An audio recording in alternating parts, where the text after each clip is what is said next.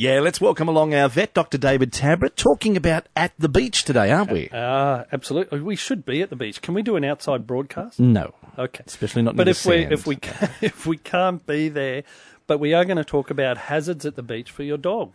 That's a good one. And finding out the social aspect of taking a dog to the beach too, I think that's an interesting area. Well, that's another hazard, isn't it? We'll talk about that. Actually, I hadn't thought about that. That's enough from you thanks, now. Dave. Thank you. I'll turn you off. And we're looking at what we need to consider when we're buying a puppy. And a lot of people do around Christmas time. They like to get a pet puppy. Absolutely. But there is so much we've got to consider. So if you do want to get a puppy or a dog, you've got to consider, are you ready? You need to do your research. So important. As a dog isn't a short-term or a temporary thing. You need commitment because you're offering a forever home. As you said, Dave, with Christmas and the holidays only a few weeks away, lots of people start thinking about getting that puppy or a dog. And if you're on holidays, it's a great time to be able to settle that dog into your family. Firstly, just remember, never buy a puppy without the receiver's knowledge and consent, because often people do buy a dog as a gift, and the lack of thought and preparation, it just is a disaster and really a sad outcome for the puppy. The right dog needs careful consideration and selecting. Who's the dog for? Is it just for you and, it's going to be you and the dog, or is it for the family, for the children to grow up with? Or maybe it's empty nesters looking for that companion. Whatever the situation is in your family, you need to look at what breed is going to suit your lifestyle. What's the criteria you have?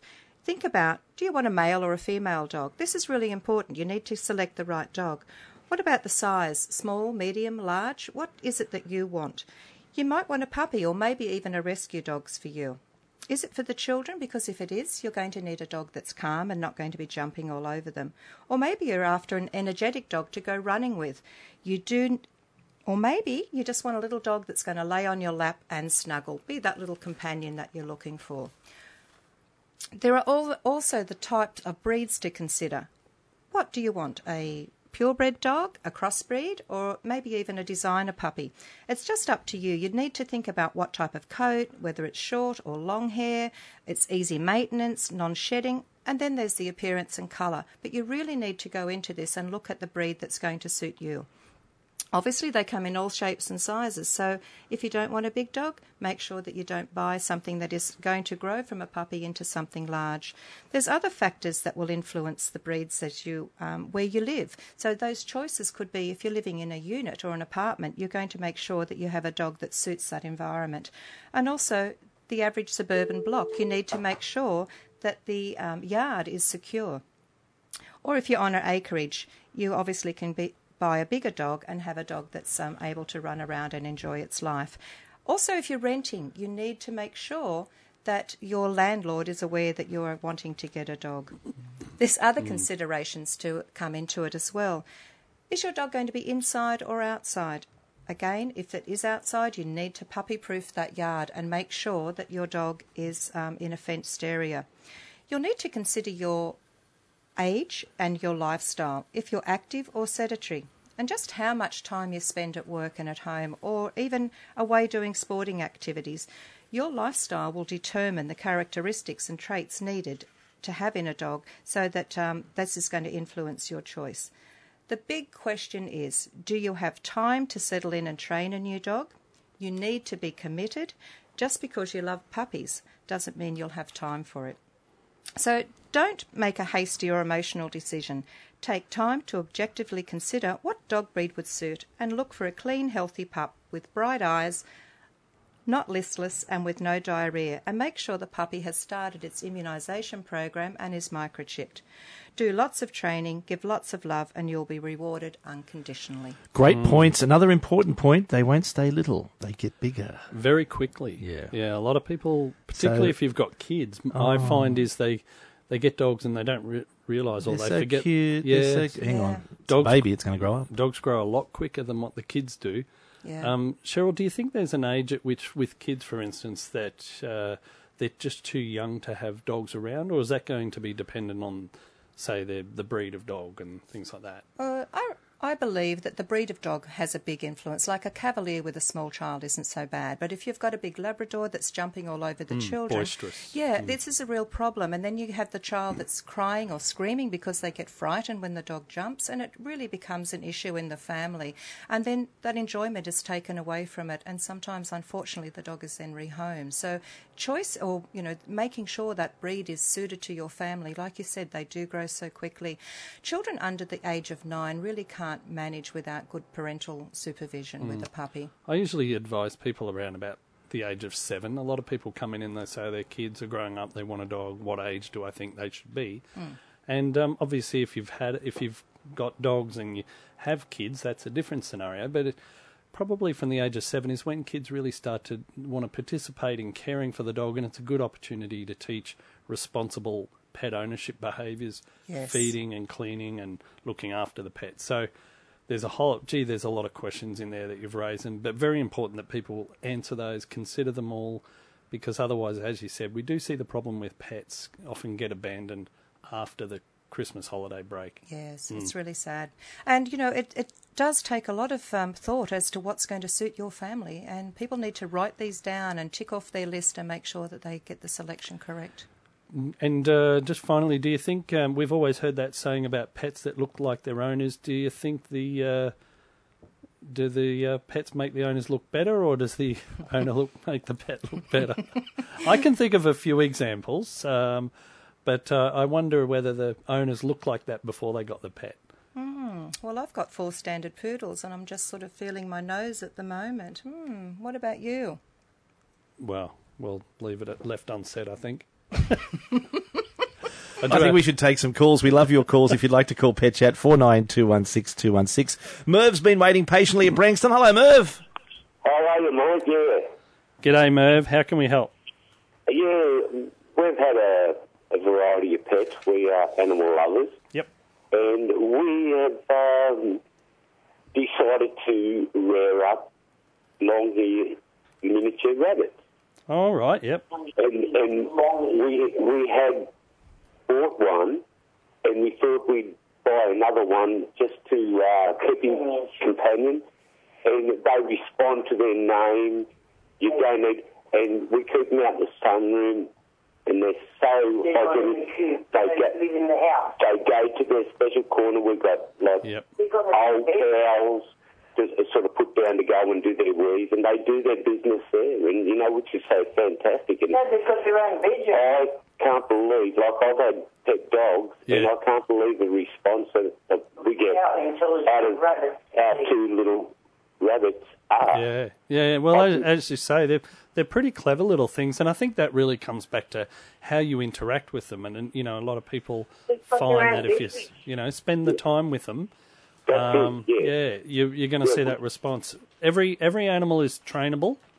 Well, that's probably a bit too broad, but I think you've found that once you set them up and you've got the household set up for them, they're responding really well. So they're great pets, as you say. Obviously, the thing we really worry about with rabbits, particularly around this time of the year, and unfortunately we're seeing more and more, is things like the myxomatosis virus and the calicivirus, and we don't have a vaccine against myxomatosis. The calicivirus we do, and you still have to keep them mosquito-proof so that they don't pick up diseases like that. And make sure also diet's very important. They need a good fibre source in their diet, and there's some really good resources. The one I like is rabbit.org. There's hundreds of pages on there. It's very good quality on the website, rabbit.org, and that'll give you all the information. But it sounds like you're on the right track, so good job. Thanks, mate. Some good direction there too. Thank you for that. And waiting for us at Carrington. Hello, Steve. How are you today?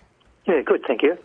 I just got a question. I've got a 9-month-old female that's swapped out a toilet wipe thing that was at the park, and consequently passed that after about 2 or 3 days. But since then, it's got appears to have a urinary tract infection, and I've initially tried some urine acidizer, but we're only 3 days into that. I'm just sort of wondering what I should do if it's more than something that could be can be treated with the acid, or at least what I need to do, please. Yeah. So is your dog desexed? Yeah. Yeah. Okay. The reason I ask that is it's not uncommon to see in this age group. Female dogs are much more prone to urinary tract infections. Now, what is it that makes you think that she does have an infection? What behaviours is she showing? She's squatting a lot, and she's got orange urine. Okay. There may be a number of things going on, but certainly an infection would be a distinct possibility. Now, the interesting thing is that some of those problems we do manage with acidifying the urine, but that's not always the case.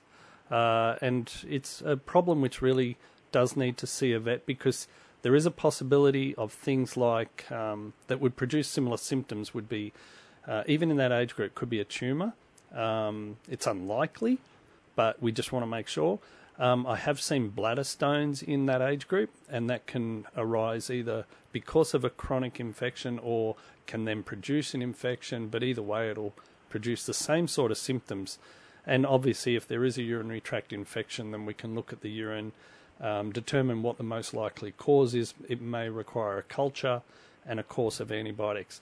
Sometimes, as I said, we do add in supplements to change the pH, the acid-base level of the urine, but it's not always consistent. I think years ago it used to be a bit more the fact that acidifying the urine was, more reliable. And the change, why is that change? Well, probably because of dietary changes over the years, and probably a number of those dogs actually were given treatment with, say, acidifying tablets. They got better, and people said, oh, it's the acidifying tablet that fixed it, but in actual fact the dog may have self-corrected as well. So either way, I'd still suggest a visit to the vet, because we don't want this problem to go further up into the kidneys and cause what we call a pyelonephritis. That's when we're really worried. And chronic infection at this age, there is a couple of other causes as well. There's things like ectopic ureters, which is an anatomical malformation, and there's also another problem they can get called a urachal diverticulum, which is at the front of the bladder. There's a little pocket where they can get a recurrent infection sitting in there, and that's actually a problem that requires surgery. So probably best to get all those ruled out. And look, it may be that diet and antibiotics and maybe some supplements is what's needed, but I'd get it checked out first. Yep. Okay. Just quickly then, because we're off to the vet this afternoon anyway. Yep. Do I take a sample of urine with me? And the other question was, it's basically coincides with the ingesting the putrid wipe, So is there any of that sort of first off? No, it wouldn't be related. The only exception to that is that in female dogs that do get urinary tract infections, when we culture bacteria, then we often find that it's a bug like, say, an E. coli, which is coming from the lower bowel. But that's just because they're both in the same area, but it's not really related to the ingestion of the wipe, which I'm glad has passed through.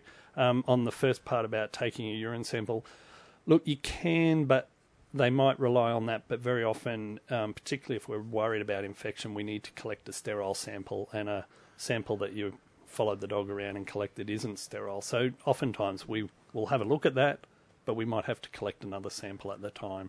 So it's a good thing that you're going in to get that checked out, and they're good questions that you've asked. Yeah, great to see you off to the vet this afternoon. Good luck with that, and you can call us anytime here on Pet Chat. We'd love to have your input. We're going back to calls right now, 49216216. Heath is with us from Swansea. Good afternoon, Heath. Yeah, mate, how are you? G'day, Heath. How can we help? I've just got a couple of quick questions. I've got a young Kelpie, mate. He's only 8 months old, and he just doesn't seem to drink any water in this heat. Is that normal, or I've always had him... Like Kelpies on my wife, but they always drink, but he just doesn't seem to drink.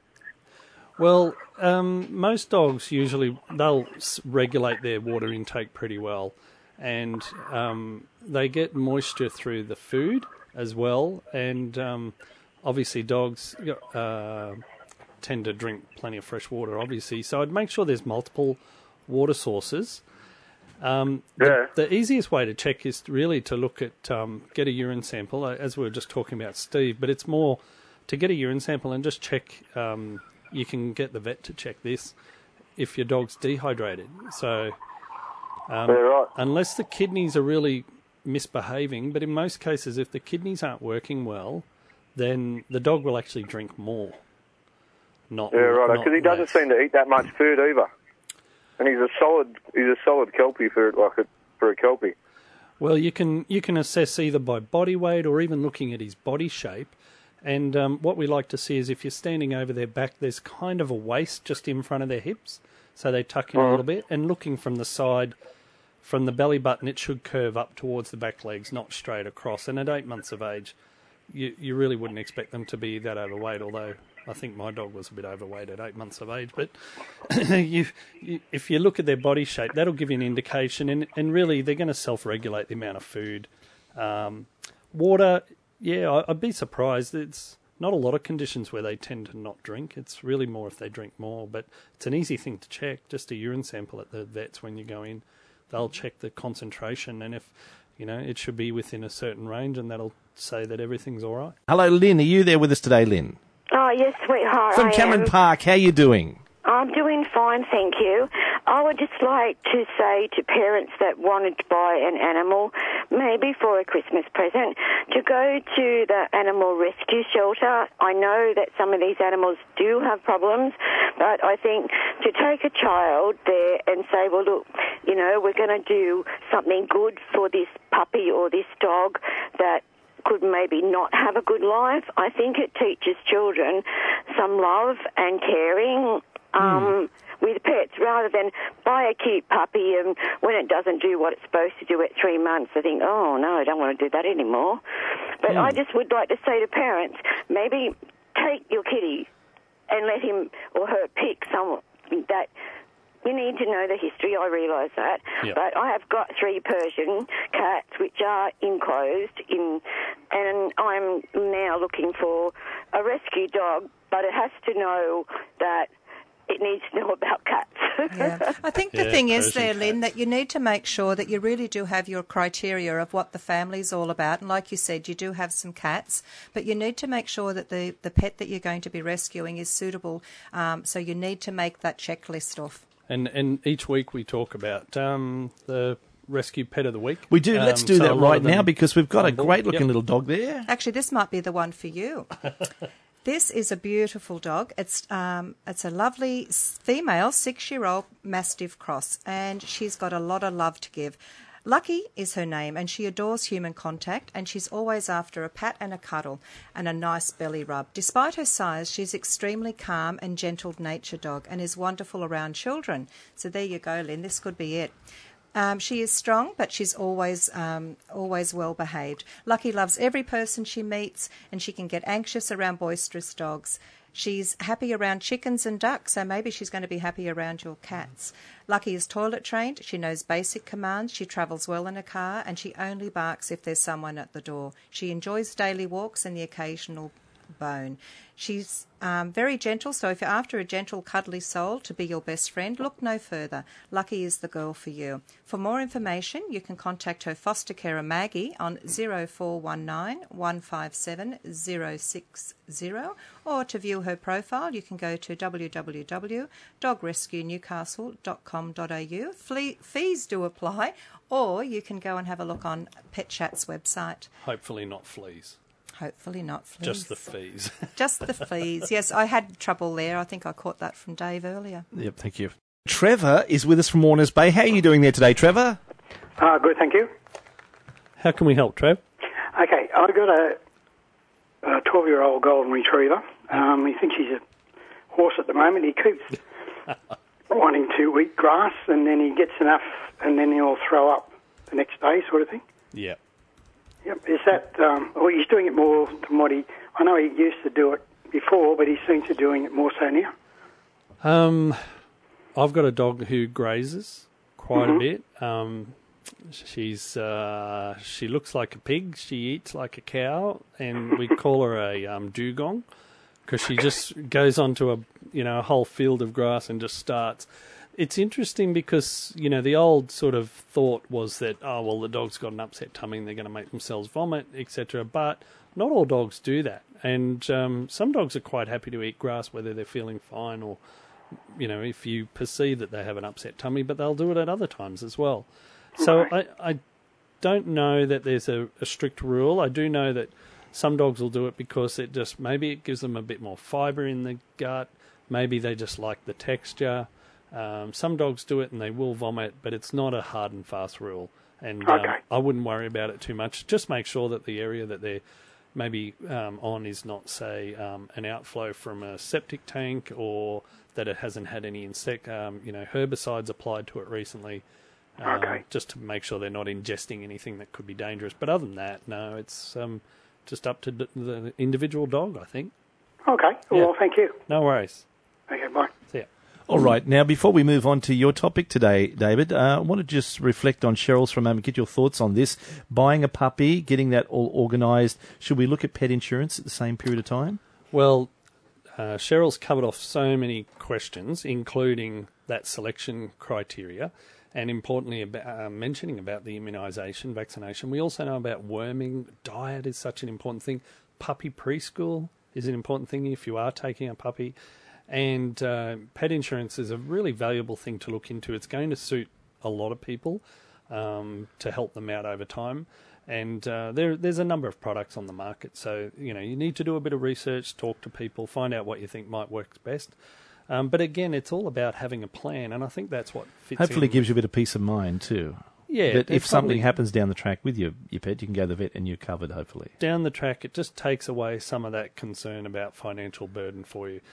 So look into that. And most people, if you go to the vets, they'll be able to give you some advice one way or the other, or at least put you in, head you in the right direction for more information. Now, your topic today is a beauty. We're looking at taking the dog to the beach, something that Cheryl loves. She's there all the time down at Horseshoe Beach. She loves going to the beach with the dog. So social, aren't you? Your animals, they're very social. Very social.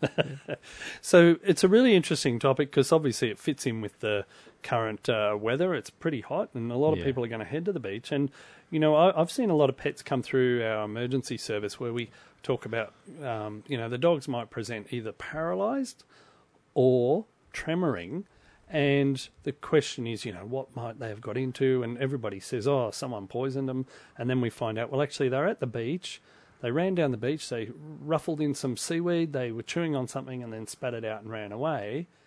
Could be a puffer fish, a dead puffer fish, okay, and they actually contain a toxin which can produce paralysis. And so it's the same toxin that's in fugu, the Japanese pufferfish delicacy, which people eat just for the thrill of feeling partially paralysed. But it can actually put dogs into a state of respiratory paralysis where they need to be on a ventilator. I've actually had a patient that did that. The other interesting one, though, is sometimes we'll see the dog has done the exact same thing, run down the beach, been in the water, in the seaweed and stuff, and then they present tremoring. And it turns out that there's a species of mollusk called sea hares, okay? And they're quite an amazing group of animals. And these contain toxins that can produce tremor conditions. So we see dogs might go to the beach and they come back and they've been chewing on something at the beach. Well, they could end up with paralysis from the pufferfish, or it could be tremors from the sea hares. And a couple of years ago, I did some research into this and looked at through New South Wales, might have been Marine Fisheries or something, New South Wales government website, and it turns out there are large colonies of sea hares off the coast around Newcastle. So it's not a uncommon or an unlikely thing, I should say. It probably is uncommon, but it's not an unlikely thing that we might see, and I'm sure I've seen quite a few of these. And the other thing is, if your dog goes to the beach, people say, if he drinks salt water, is that a problem? Look, salt water can be a problem. Generally, the first thing it'll do is it'll produce gastric irritation, so they might vomit. And when they vomit, you might say, well, he's just vomited back the water that he drank, but actually they start to lose salt. They start to lose acid out of their system, and they actually lose more water than they take in. So it can be a problem. It can cause diarrhea as it irritates the gut. And ultimately, though, if there is a large volume, we can get high salt levels into the blood. It can actually cause problems with the brain. So you want to make sure if you do take your pet to the beach that they're not ingesting large amounts of salt water, or really any amounts of salt water. I think that's probably a safer way to go. And we've got some couple of great beaches, but if your dog's in at Horseshoe Beach, it's a smaller area. There's going to be the risk of interaction with other dogs. You need to make sure that your dog is under control at all times. So you don't want them to come away with the dog. I took him to the beach and he got bitten. By a shark? No, by another dog. That's much more likely. Let's take a look at that behaviour for a moment. That social behaviour. There must be so much excitement there with the dogs when they get onto the beach. Is that right, do you think, Cheryl? I think a lot of dogs take on ownership of the beach because they go so regularly, so they think it's their pad. It's interesting because, if you find the other beach we can go to is down south of Redhead and take the dogs down there. And a lot of dogs just find perhaps with that extra space that they can interact a bit easier. Yeah. And there's a lot more room for them. But, I think you do need to look at how dogs interact. And if they are a regular visitor, they might have a sense of ownership of that space. Yeah, a lot more room at Redhead. They can run a little bit more freely and not sort of so in each other's face. Yeah, absolutely. Okay, some great tips there. What about this weekend, Hillsborough? Have we got a dog show on? No dog show this weekend, Dave. No dog show? No. Okay. It's too hot, Dave. Off week, yeah. Yeah. We'll wait till next week. Yep. Okay, now, any last moment thoughts you'd like to leave with us on that topic today before we move on? And The other thing, and it's really... in terms of frequency, I'd have to say in 12 years of working as an emergency vet in Newcastle and probably 27 or 8 years as a vet in Newcastle, I've never seen it, but it is possible to get stonefish poisoning and blue ring octopus as well. So in talking about going to the beach, look, they're pretty rare. Jellyfish, what about? Yeah, we don't see too many problems with those. I think mainly because, with the jellyfish, they actually... The way that it works is that it injects what's called a nematocyst, which is like a little dart, and it's the poisons inside that. But because of the dog's coat, it's harder for the nematocyst to get access to the skin. Okay. So, yeah. Okay. Thank you for today. No worries. Thanks, We're out of Dave. time. That is Pet Chat. That's our vet, Dr. David Tabrett. Cheryl Shaw, thank you so much. Thank you. It is back with you next Wednesday. We do it between midday and 1 here at 2NURFM. Thanks for listening to this podcast from 2NURFM at the University of Newcastle. Topics range from gardening to health, well-being, pet care, finance, business and travel. You'll find them all at 2NURFM.com.